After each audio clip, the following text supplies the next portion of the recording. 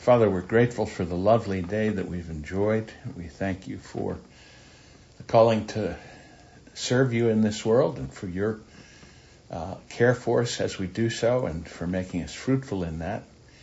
We thank you as the workday comes to a close. We can gather and study together more of your word under the tutelage of Dr. Ferguson, and we pray that it would be fruitful, that we would grow in love for Christ and faithfulness in the way of life that he's called us to.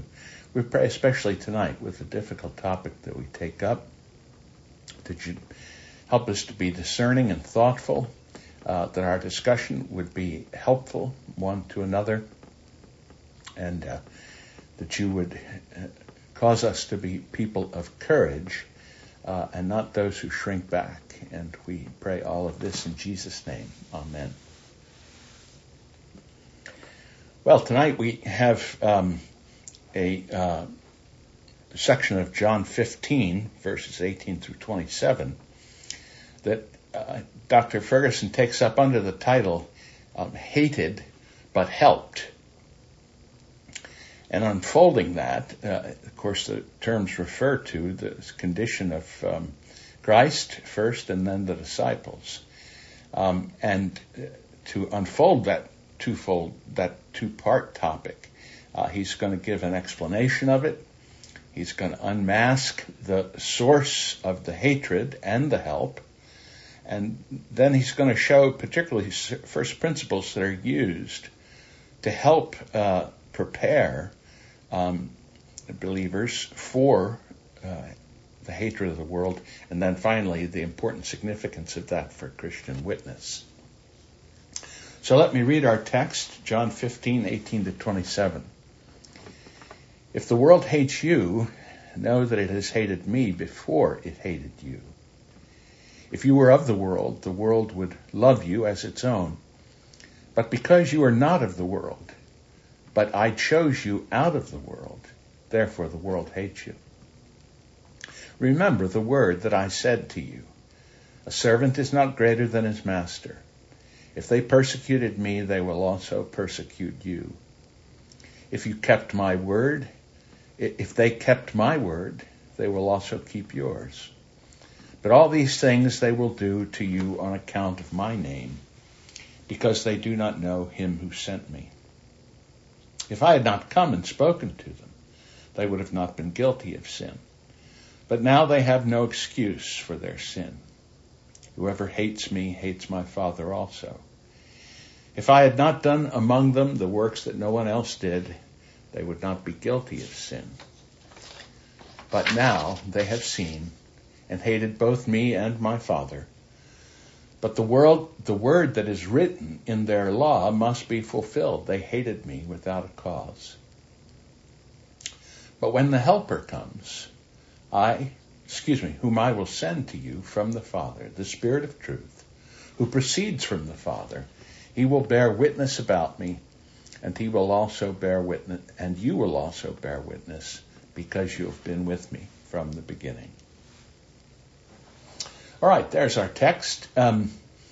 Dr. Ferguson begins with this lovely bit about the great British philosopher Alfred North Whitehead, that he said that all of Western philosophy is basically a footnote on Plato.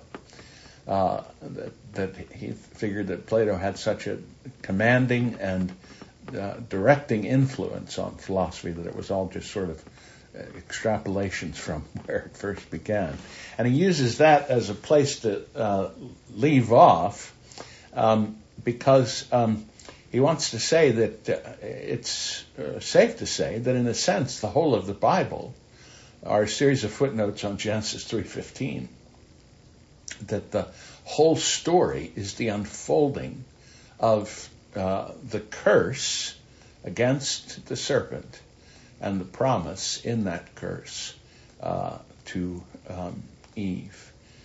And that this warfare between the seed of the serpent and the seed of the woman is the defining conflict, the defining drama of the whole of not only the Old Testament, but the New Testament opens with this conflict continuing and will carry on until Christ returns again.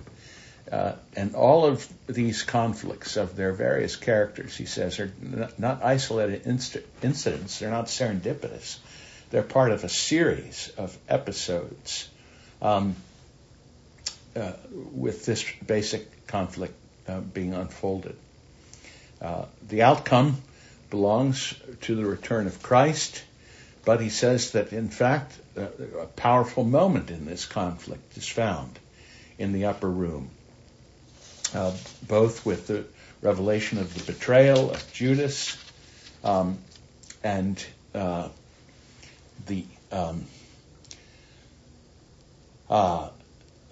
various other things that showed that Jesus' time had come. Dr. Ferguson refers to the Book of Signs. Recall that that's John's Gospel, Part 1. That's chapter 1 through chapter 12:50, the Book of Signs. And some Greeks asked to see Jesus, and this seemed to be a signal to him that the time that the gospel would break out of its confinements in Israel and go out to the Gentile world had arrived. So great promise and light is coming, and at the same time the darkness is coming. And that says to Dr. Ferguson that, in fact, those curious words we saw in John 14:31, rise and let us go for here, were not simply a commonplace about let's move the show here, but rather the military sense that can have, it does have, and that it was essentially let's go forward to meet the enemy. And Christ speaks directly to the disciples about how, because they are caught up in him, they will be in their experience, the center of the conflict. They will be hated. This is on page 122 at the top. And yet, because they belong to him, they will be helped. They'll have resources to deal with that hatred. So that's the theme. The disciples are united to Christ as branches to the vine, as we saw. And so because of that, they will have extraordinary resources to help them in their calling. But at the same time, they will experience, just as Jesus experienced, profound opposition.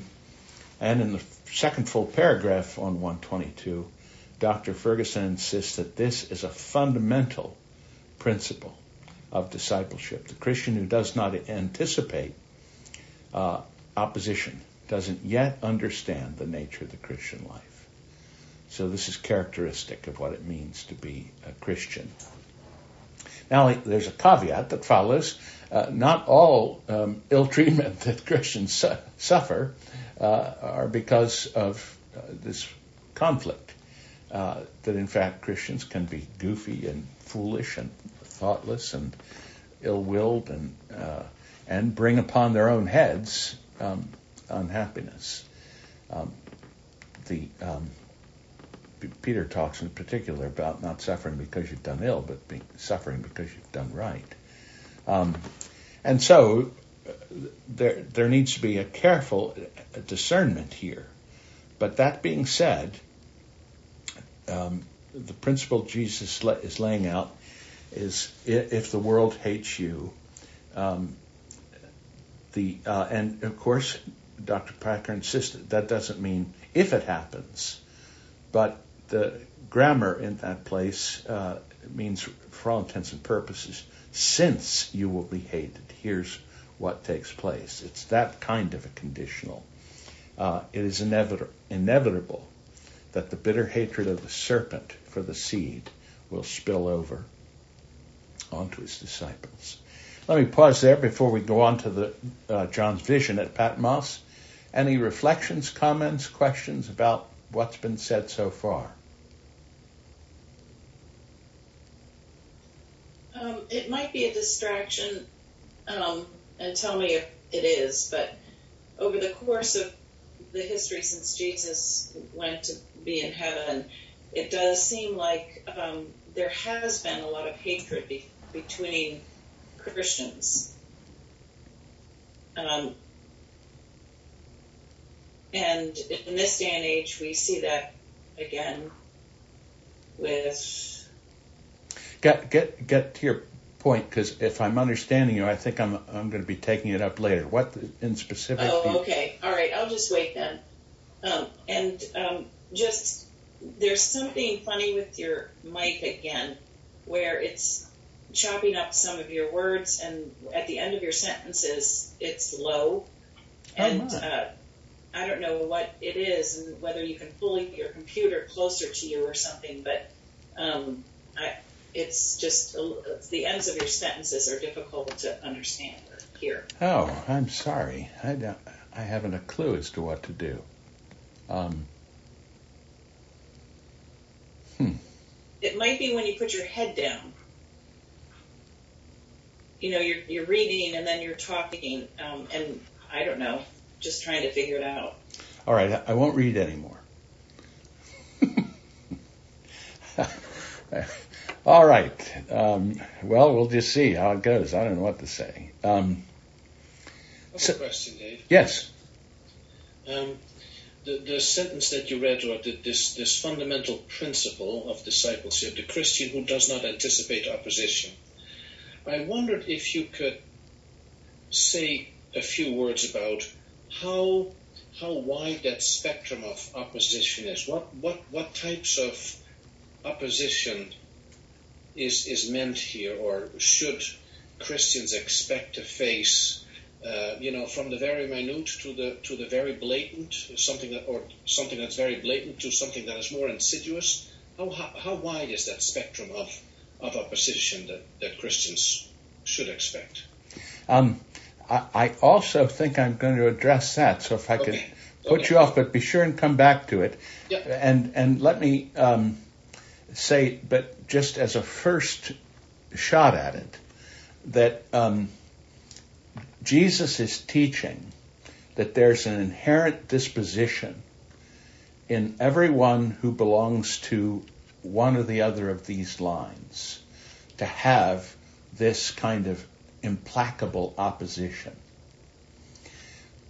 But it'll only be the circumstances of life that will allow for more or less an expression of that implacable opposition.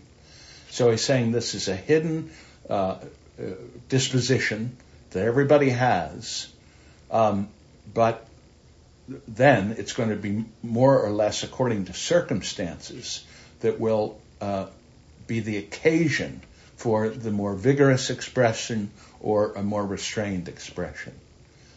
I think that's the overarching principle here. But I hope to address it more in just a minute.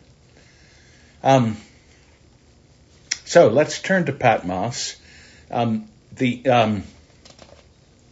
We have the serpent of Genesis 3.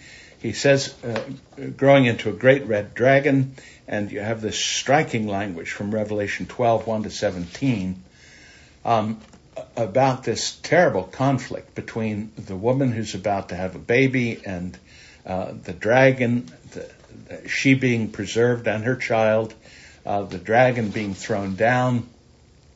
And at the bottom of 124, Dr. Ferguson says that he thinks this is, to some degree, the movie it's the top of 125, the movie version of what Jesus is saying in the upper room.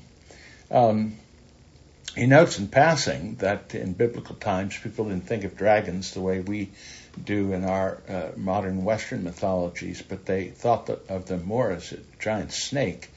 And then he brings up the Komodo dragons in Indonesia. I don't know whether you've ever seen those, but that would curl your hair. But in any case,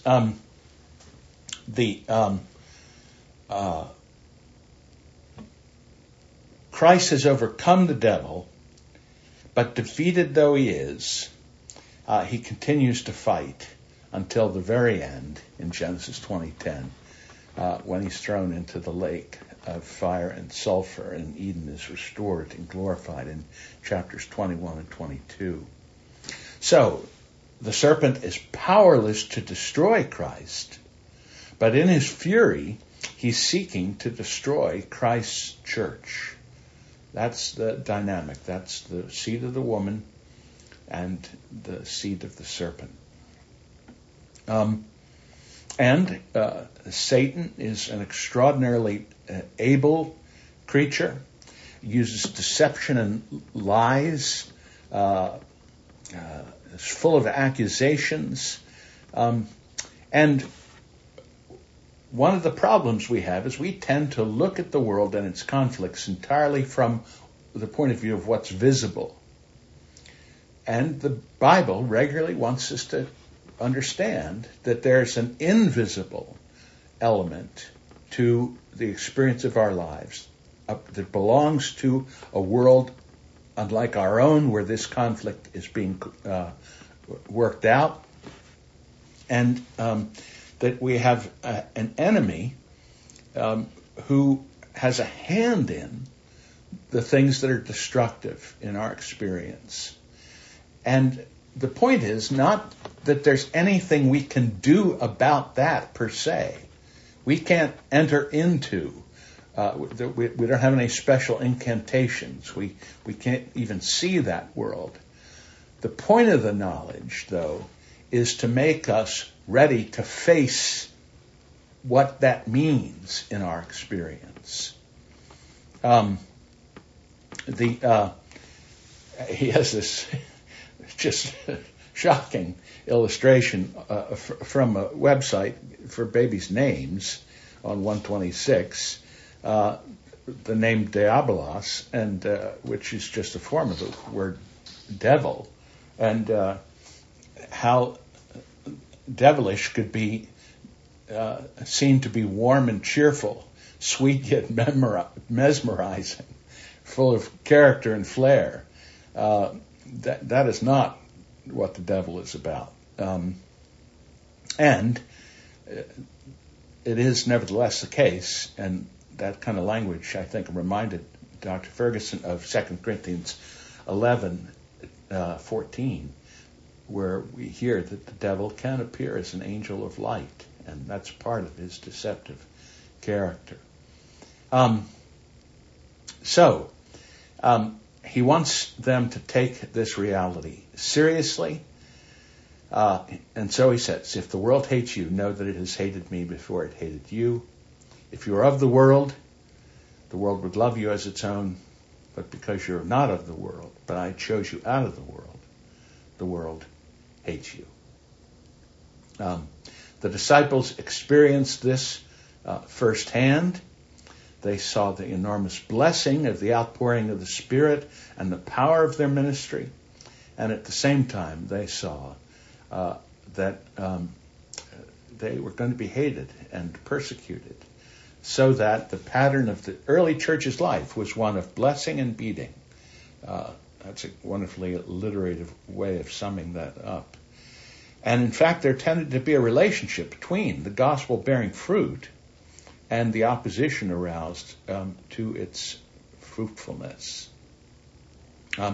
Dr. Ferguson sees a pattern in the early part of Acts.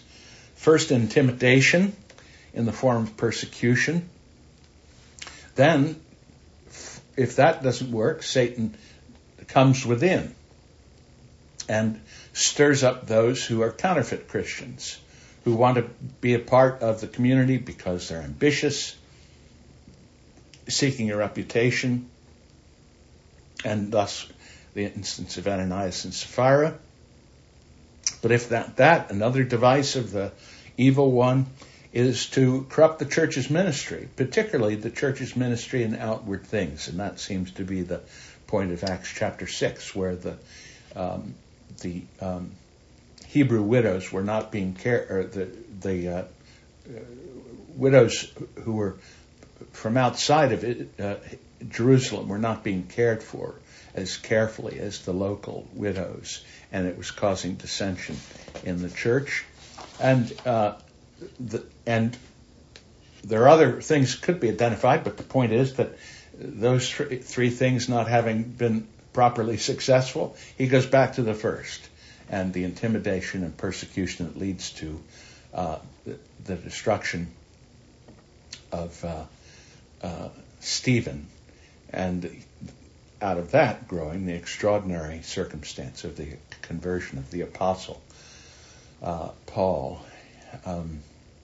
So his point here: forewarned is forearmed. We dare not be outwitted by this creature. As Paul says in 2 Corinthians 2:11, we are not ignorant of his designs. And so the Christian needs to live in such a way to be discerning, thoughtful, engaged, knowing that he's not going to be immune from this opposition as long as he is in this world. And it's because we're not properly of this world. And Jesus is simply wanting his disciples to understand who they are, their new identity in him. They are, in the striking language of some of the fathers, a new race or a third race, and thus welcomed not by Gentile or Jew.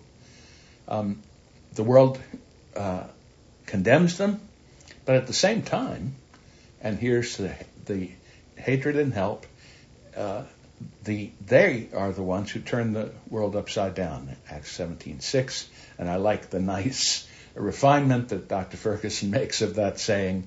More accurately, the apostles turned the world right way up. But Jesus' kindness, his mercy, and yet his straightforward speech with respect to good and evil, right and wrong, made folks in opposition to the gospel guilty, and their hostility was fueled by that guilt. They felt condemned by his presence, and since the apostles are to carry that same message, they can expect the same kind of treatment. And the disciples, understanding that, realized that such persecution was actually, in an odd way, a sign of God's favor. That God was blessing them to be like Christ, to speak like Christ, and therefore, that being seen brought the approbation, brought the condemnation of Christ upon them. And you have that beautiful, on 129, that beautiful text in Acts chapter 5. The apostles called before the council. They were told not to preach, but the outcome of the council's deliberations was, let's just try and get rid of them. And so they were beaten and charged not to speak in the name of Jesus, and then to let them go. And verse 41, they left the presence of the council rejoicing that they were counted worthy to suffer dishonor for the name of Jesus. That is such a striking sensibility. And clearly, the only people who could have that sensibility were people who knew the help of the Holy Spirit.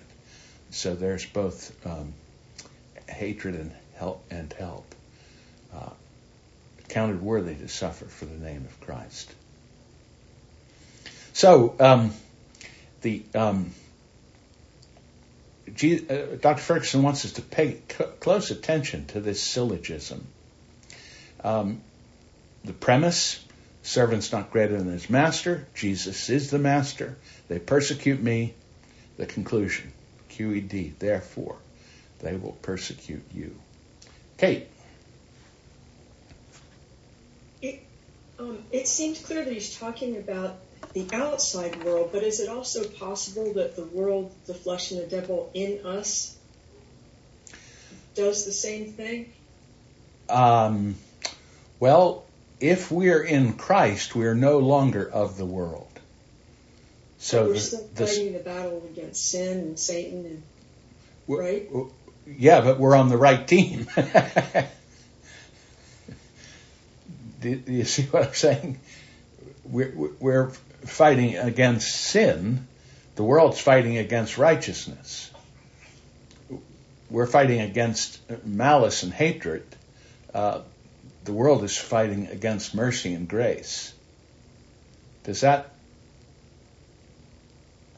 I guess what I'm asking is, can the battle be also inward as well as outward?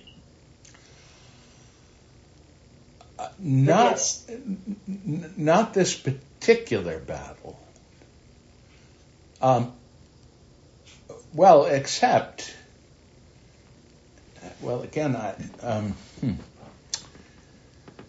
tell you what, I've got a few more things to say on this. Let me see if it clears up the matter at all, and then when I get finished with this segment, come back to me, okay? I thought it would be a good place here to reflect a little further on this, given Dr. Ferguson's challenge to reflect deeply on the syllogism. And so I wanted to make a couple of other observations. If they persecuted me, they will persecute you. Now, we need to be clear on who the they is. Clearly, the they are the non-chosen of verse 19. But if we go further, we have to remember when we are asking who the they is, that at the beginning of the passage, Jesus is speaking of the world's hatred. And the world in John's gospel is the created moral order in active rebellion against God.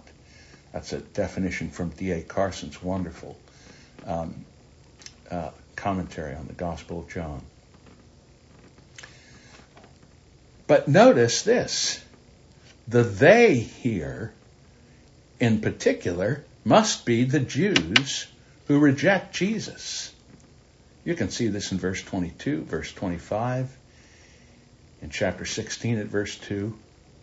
In rejecting Christ, they are now identified with the world. And this is the shocking thing about what Jesus is saying.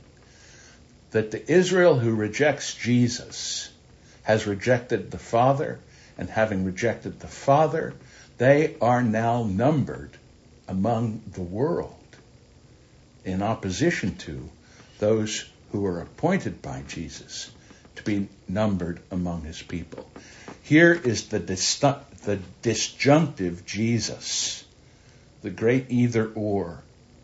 Here is an unyielding reality. The world system and the message of Jesus are utterly at odds with one another. So, how is this hatred realized in the world? Well, sometimes it's extraordinarily violent. John 16:2. They will put you out of the synagogues. Indeed, the hour is coming whenever whoever kills you will think he's offering service to God. Now, to be put out of the assembly of God's people, this was a remedy that God gave for the good of his people. That if someone was so rejecting the life of that community and the Father who were over them, that they needed to be put out. But it was a terrible judgment against that person. But here, it's being so horribly abused.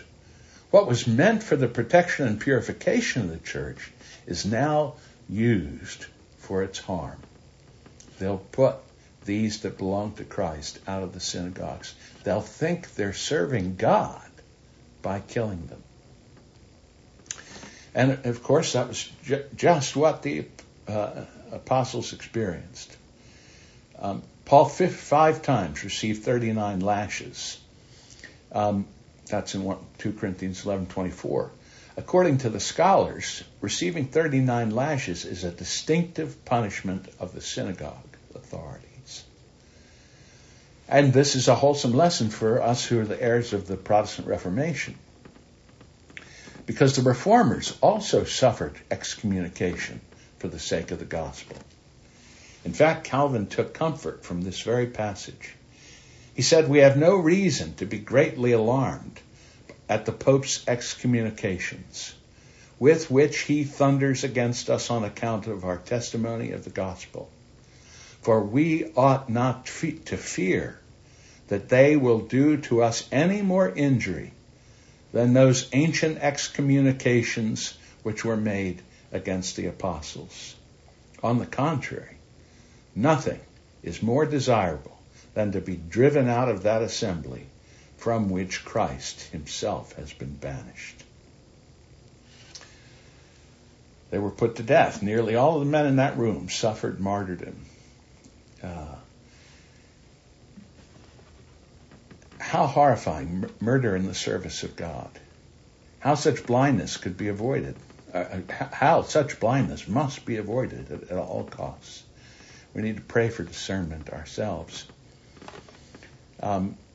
This prediction that Jesus made is confirmed in some of the sayings of the rabbis, that slaying heretics could be an act of divine worship. And so we have this ominous warning from Donald Carson in his commentary. Christians have often discovered that the most dangerous oppression comes not from careless pagans, but rather from zealous adherents to religious faith and other ideologies. During the Reformation, a sermon was preached when Cranmer was being burned at the stake. Christians have faced severe persecution, performed in the name of Yahweh, in the name of Allah, in the name of Marx, and yes, even in the name of Jesus. That's a very sobering reality. And it makes us all the more ready to want to hear what help, what remedy for us is there in such circumstance.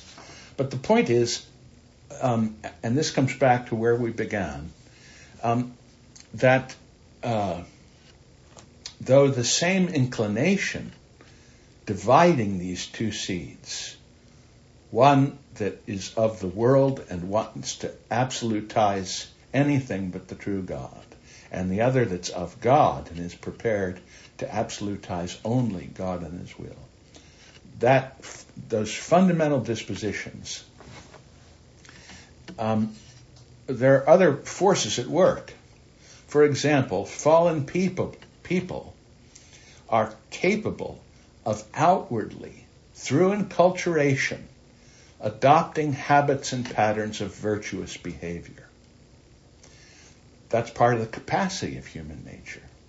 And of course, it's a good thing. That's what every parent is trying to do with their children. They can't change their children's hearts, but they know that the child has the capacity to be molded by habit into virtuous practices. That's why frustrated parents send their children off to serve in the military, because they know by long experience that sometimes severe discipline nevertheless can create patterns of outward virtue. And so where that's going on in a culture, that means it's going to lessen. A person who's inwardly disciplined tends to be inwardly disciplined across the board. And so their lusts, their hatreds, for a variety of reasons, are held in check, and so too the anger against God and his people is held in check. So too, there can be circumstances where the church can be so little like Christ and so much like the world that it doesn't provoke the expression of that inward disposition. And that can be another reason why that in a given culture, given time and place, we don't see the kind of full outbreak that we see in the early apostolic community. In other words, the church is so relatively fruitless there's nothing to arouse the opposition of the evil one. And where Christianity has prevailed for a time, a third circumstance can be where the world culturally can be very much like the church. That is, for a time, the outward forms of a culture that has taken up Christian virtues and values. The shell can go on long after the inner life is dead. And that also can lead to times when the violence of this conflict. But the point is, these are only a matter of hiatus. It will come to an end, and the church either will be revived or the ire will be aroused against their fruit. So that was meant to address a couple of things that we've been talking about. So we had, Kate and Ellie and Jen. I thought some of that might address what you all were talking about. So let me stop there and see if it did. Yes, it does. Because I was thinking of our day and age where the church seems to be greatly divided because of political alliances that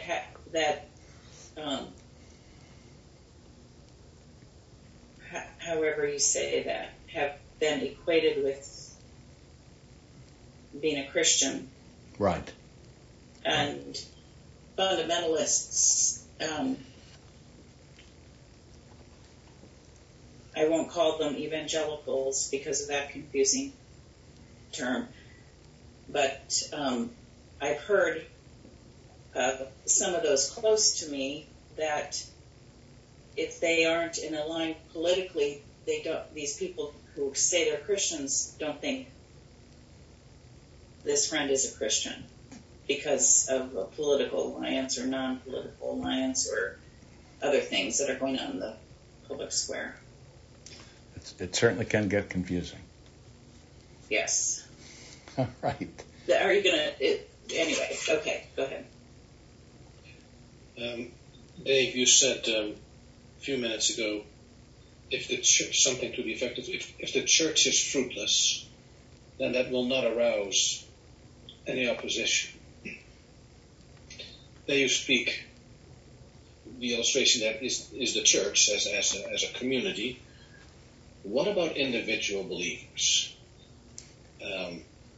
How should a person like me, all seems to be going well in my life. I have no complaints. I am happy, I am healthy, I have a job, I am very happy to be part of the New Hope Church community. And so coming a little back to my earlier question, what opposition should I expect? And if I don't see any opposition, what conclusions do I draw from that? Yes. How fruitless am I? All right. Well, remember I said there were cultural contexts where what otherwise would have provoked ire doesn't have the occasion for being expressed. And I think even now, we still, in this country, are in a cultural context where our institutions, the structures of our societies and habits are still deeply influenced by Christian virtues and Christian values.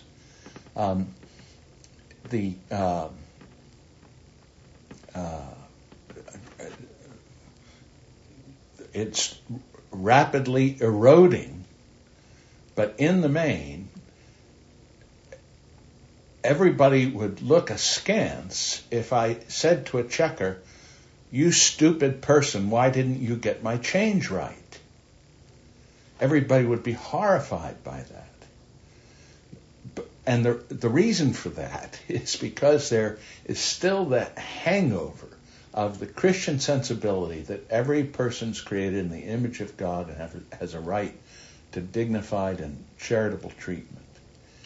Whereas there are countries where you can go to a market and you can have somebody screaming at the top of their lungs at you if there's some perceived slight. So I do think we still live in a context, but I do believe it's rapidly eroding, where it isn't a sign of our fruitlessness, but rather it is a sign that God has graciously allowed us to live in a place where we didn't create this context, and we may be part of allowing it to be swept away, but we still are the beneficiaries of it. Does that make sense?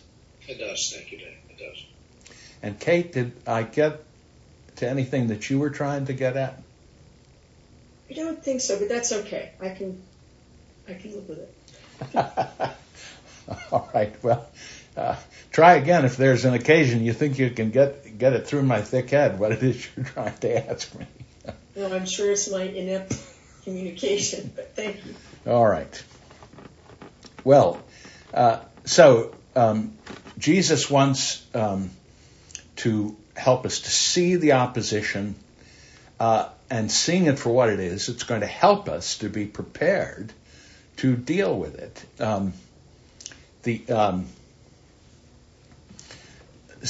And so at the bottom of page 129, he says, I want you to see the reality of this situation.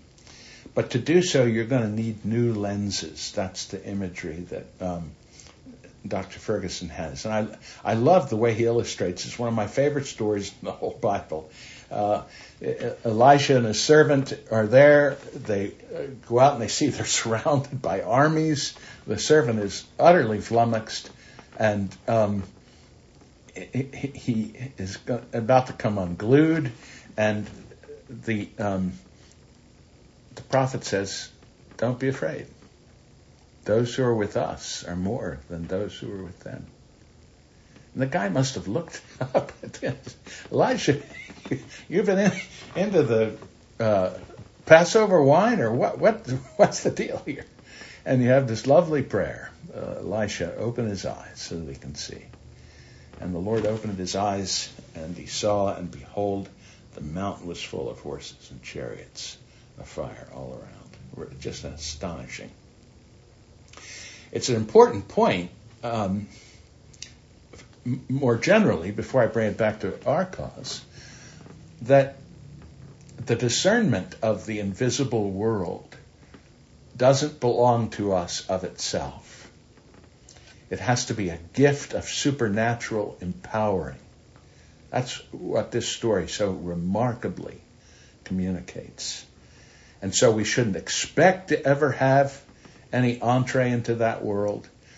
The gifts of supernatural discernment are no longer available in the church. Even in a day when it was, they weren't regularly given out. This servant was given a choice opportunity. But that we need to know that about that world. We don't have any proper entree into it except by a special gifting. But the point is, once the servant's eyes were opened, he realized that the resources in favor of God and his cause were beyond any mere this worldly army. And so he was emboldened to faithfulness. And thus, believers need to be firmly persuaded of the greatness of God and our Lord Jesus Christ and his authority in his kingdom to build his church, that the gates of hell cannot prevail against. And it's this instruction that's going to cause the enemy to shrink in our eyes. In other words, all of the efforts of the evil one do nothing but advance the cause of Christ. That seems to be powerfully exemplified in 2 Corinthians 12 at verse 7. So I've been practicing here. I've gotten very high tech, so I want to see if this works. I want to read a longish quote to you from Jonathan Edwards.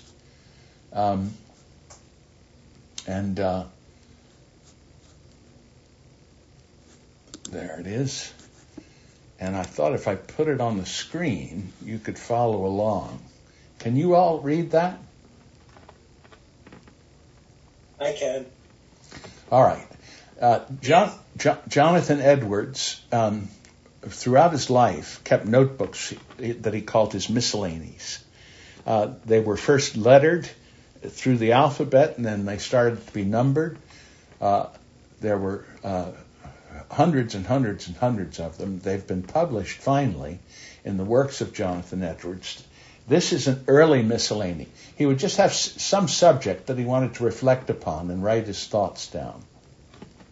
And this is one that, from the first time I ever read it, I've just been captivated by it.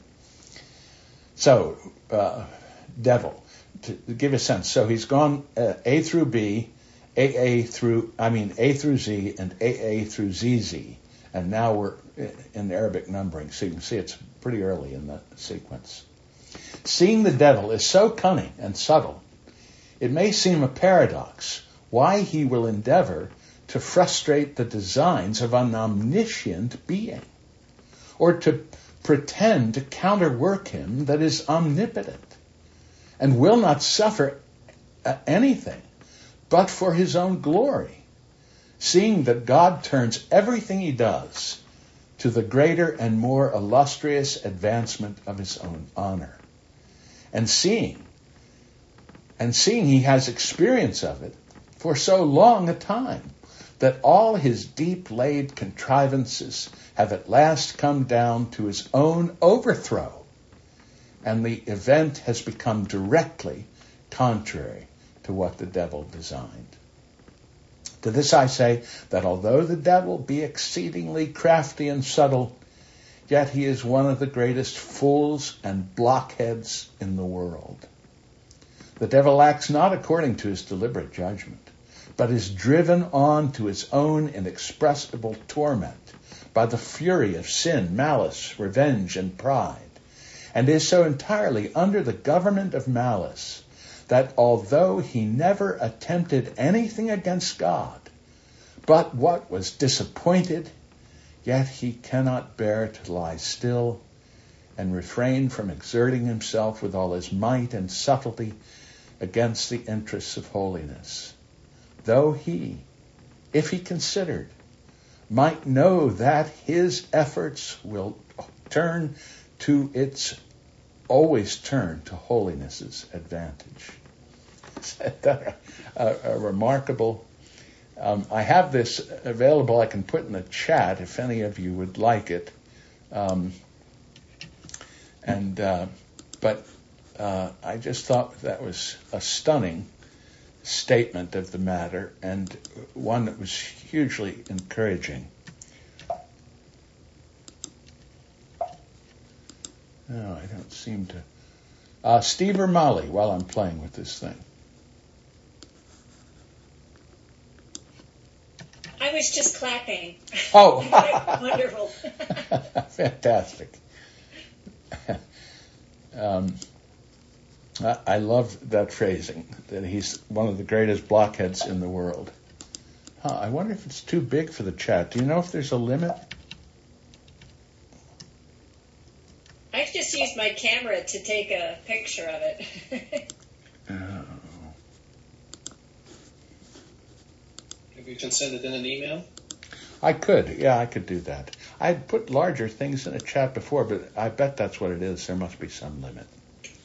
Well, all right. Let's see. Oh, dear. I'm running out of time. I haven't even got us to the first principles yet. Hold on a second. Let's go there. We're at page 131. In some ways, I think we can summarize this pretty quickly in the time we have left. We need to think about our lives in first principles. That's what Dr. Ferguson is urging upon us. There are 3 of them in view with respect to helping us understand how to face the the onslaught of the invisible world. First of all, this. He tells them that those who are persecuting don't know the Father, but they do know the Father, and that just makes all the difference. Opposition, intimidation, makes me feel small, but I have a great privilege. I'm the child of a Heavenly Father. And he quotes several passages that have to do with God's care for even the smallest in his kingdom, and quotes the beautiful language of Heidelberg Catechism 1, who is my comfort in life and death. A beautiful saying concerning how I belong to Christ and his Heavenly Father, that I'm delivered from the tyranny of the devil, and not a hair can fall from my head without my Father's care in the matter. I could not be more secure. At the bottom of 131 and on to 132, the beautiful sentence, those antagonistic to my faith are powerless to do anything to me that my Father is not able to use for my ultimate good. That is a grand and simple truth. That's the kind of care that we have from our Heavenly Father. He illustrates it by the great story of the boy who has a great soccer player from a father and always goes for the other side, and he never fails to prevail. And of course, the Father of infinite majesty has promised that in the text from Isaiah 54 quoted, no weapon that's fashioned against you shall succeed. So that's the first principle. We're a child. We're in the family of a Father who absolutely has the resources, the wisdom, and will never fail to care for his children. The second principle is the judgment of God. That is,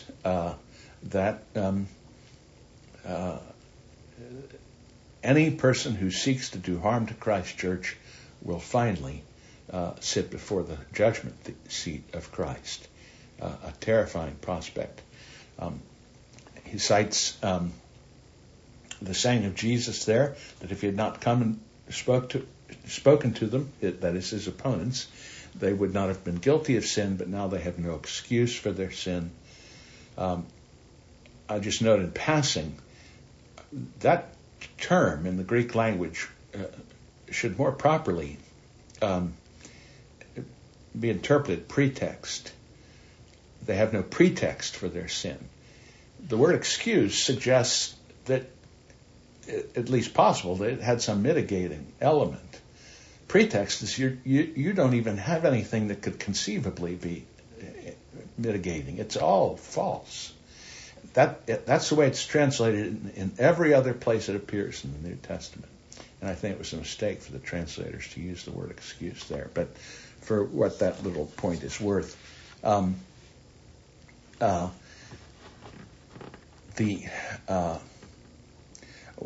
the Old Testament, there's a place where someone is marveling at the wickedness of what someone has just done, and they just blurt out with astonishment, "Do you not fear God?" And anyone who knows what the righteous judgment of God is going to mean for those who are in rebellion against him and unrepentant, it's a terrifying prospect. And so, in the middle of page 133, Dr. Ferguson nicely points out that the shining of Christ has the same effect spiritually on the disciples that bear good fruit and on the hearts of others who are hardened in their hostility against God. This surely picks up on what Paul says in 2 Corinthians 2:15 and 16 about apostolic preaching. He says, "For we are the aroma of Christ to God among those who are being saved and among those who are perishing. To the one a fragrance of death to death, to the other a fragrance of life to life." We must all appear before the judgment seat of Christ. And here's the point, last paragraph on 133. Disciples need to learn to view their present experience in light of the future. To view their present experience in light of the future. And in that lovely passage in 2 Corinthians 4, 16 to 15, that's the whole argument of Paul. We don't lose heart in this world because the light momentary affliction is preparing us for an eternal weight of glory beyond all comparison. As we look not at the things that are seen, but the things that are unseen. So I learned to see things for what they are in light of where things will be when Christ returns. The complete vindication of his people and the complete and just judgment against those who have opposed his kingdom. That vision of the future apparently was given to Stephen as he was being stoned to death. So what a bloody and terrible way of killing a person. And yet, beholding Jesus standing at the right hand of the Father, he was enabled to say, forgive them. That's an extraordinary point, and one that we should hope that God would give us grace to do as well. The last principle is unsurprised. We are often thrown out of kilter by something that comes against us unusually, in a shocking fashion. But here, the point is we're not sent into a panic because we're not surprised that it's come. It hasn't thrown our Lord into a panic. He forewarned us that it would come. In fact, at the end of the day, it's Christ's opponents who are going to be overtaken by a terrible surprise. So terrible that when Christ talks about it, he speaks of those who are calling for the mountains to fall down upon their own heads.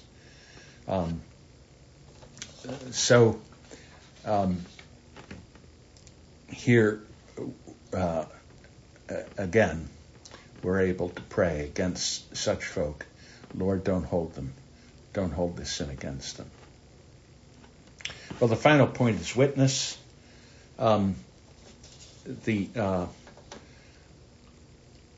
closing words, Christ goes on to talk about the Parakletos, the helper who he's sending, the helper whose work parallels perfectly the work that he's given his disciples to do.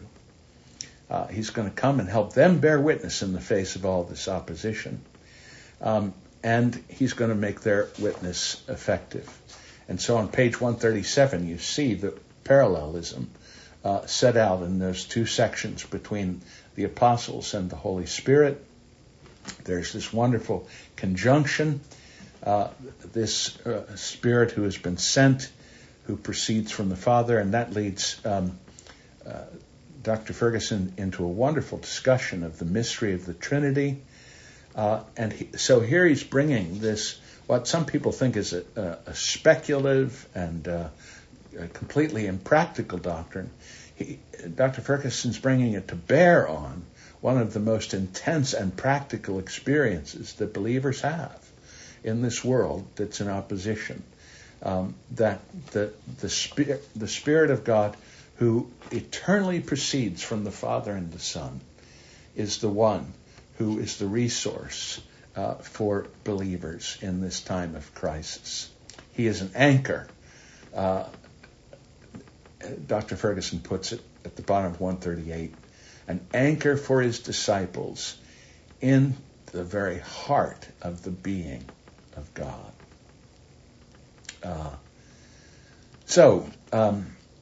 When the Helper comes, they will have resources of heaven anchored in the Trinity itself. Before that, all human opposition shrinks, and we ought to give thanks for such a privilege. At the concluding portion, he says, in addition, This was a promise to the apostles that they'd be enabled by the Spirit to provide for the church in every age their ultimate witness to Christ, the New Testament. Here supremely is the joint witness of the apostles and the Holy Spirit, and we have been blessed wonderfully to have that gift as our own, and which enables us to participate in this extraordinary history. Well, overall questions about what we've talked about tonight, or even specific ones. We don't have much time. In fact, anybody who needs to, I hate to hold you longer, but anybody who needs to, feel free to leave. But if anybody does have a question, I'd be glad I'll be glad to stay on for a little bit and try and answer them. Kate, did I ever get to what you were talking about? No. No? Okay. That's okay. I'll try to think of a better way to say it. All right, super. Anyone else? Question, comment, reflection? Yes, I have a question. Yes. Are we ever persecuted personally without a person persecuting us? Like when we're just thinking about things or reading scripture, is Satan at work persecuting us? We don't know a lot about such things, but we do know that Satan is an accuser. And we do know that I don't think Satan can possess anyone any longer. But the language is sometimes used that we are spiritually oppressed. The point is that is some kind of an outward influence. We don't know how it works. But nevertheless, it's not within you. It's coming from without you. But it can be a form of assault with respect to your conscience or with respect to confusions you have about different things that Scripture teaches. So you see that against that is not some incantation or talking to Satan, but it's the whole armor of God that is given to us in Ephesians. And the whole armor of God is all the regular use of the means of grace, faith and hope and love, the word and prayer. And so the way we engage in that battle is by holding on to those things and using them effectively and fruitfully. Does that address? Yeah. I think we can have low ebbs or suddenly that can certainly affect us. Yes. But also reading scripture and then having, I think it's Luther who said about the birds you can't keep the birds from flying over your head, but you can keep them from nesting in your whatever. In your hair, right. In your hair. Yes. So, odd thoughts come, you're reading and you're being, agreeing, and then all of a sudden it's like, you don't really believe that, do you? Right.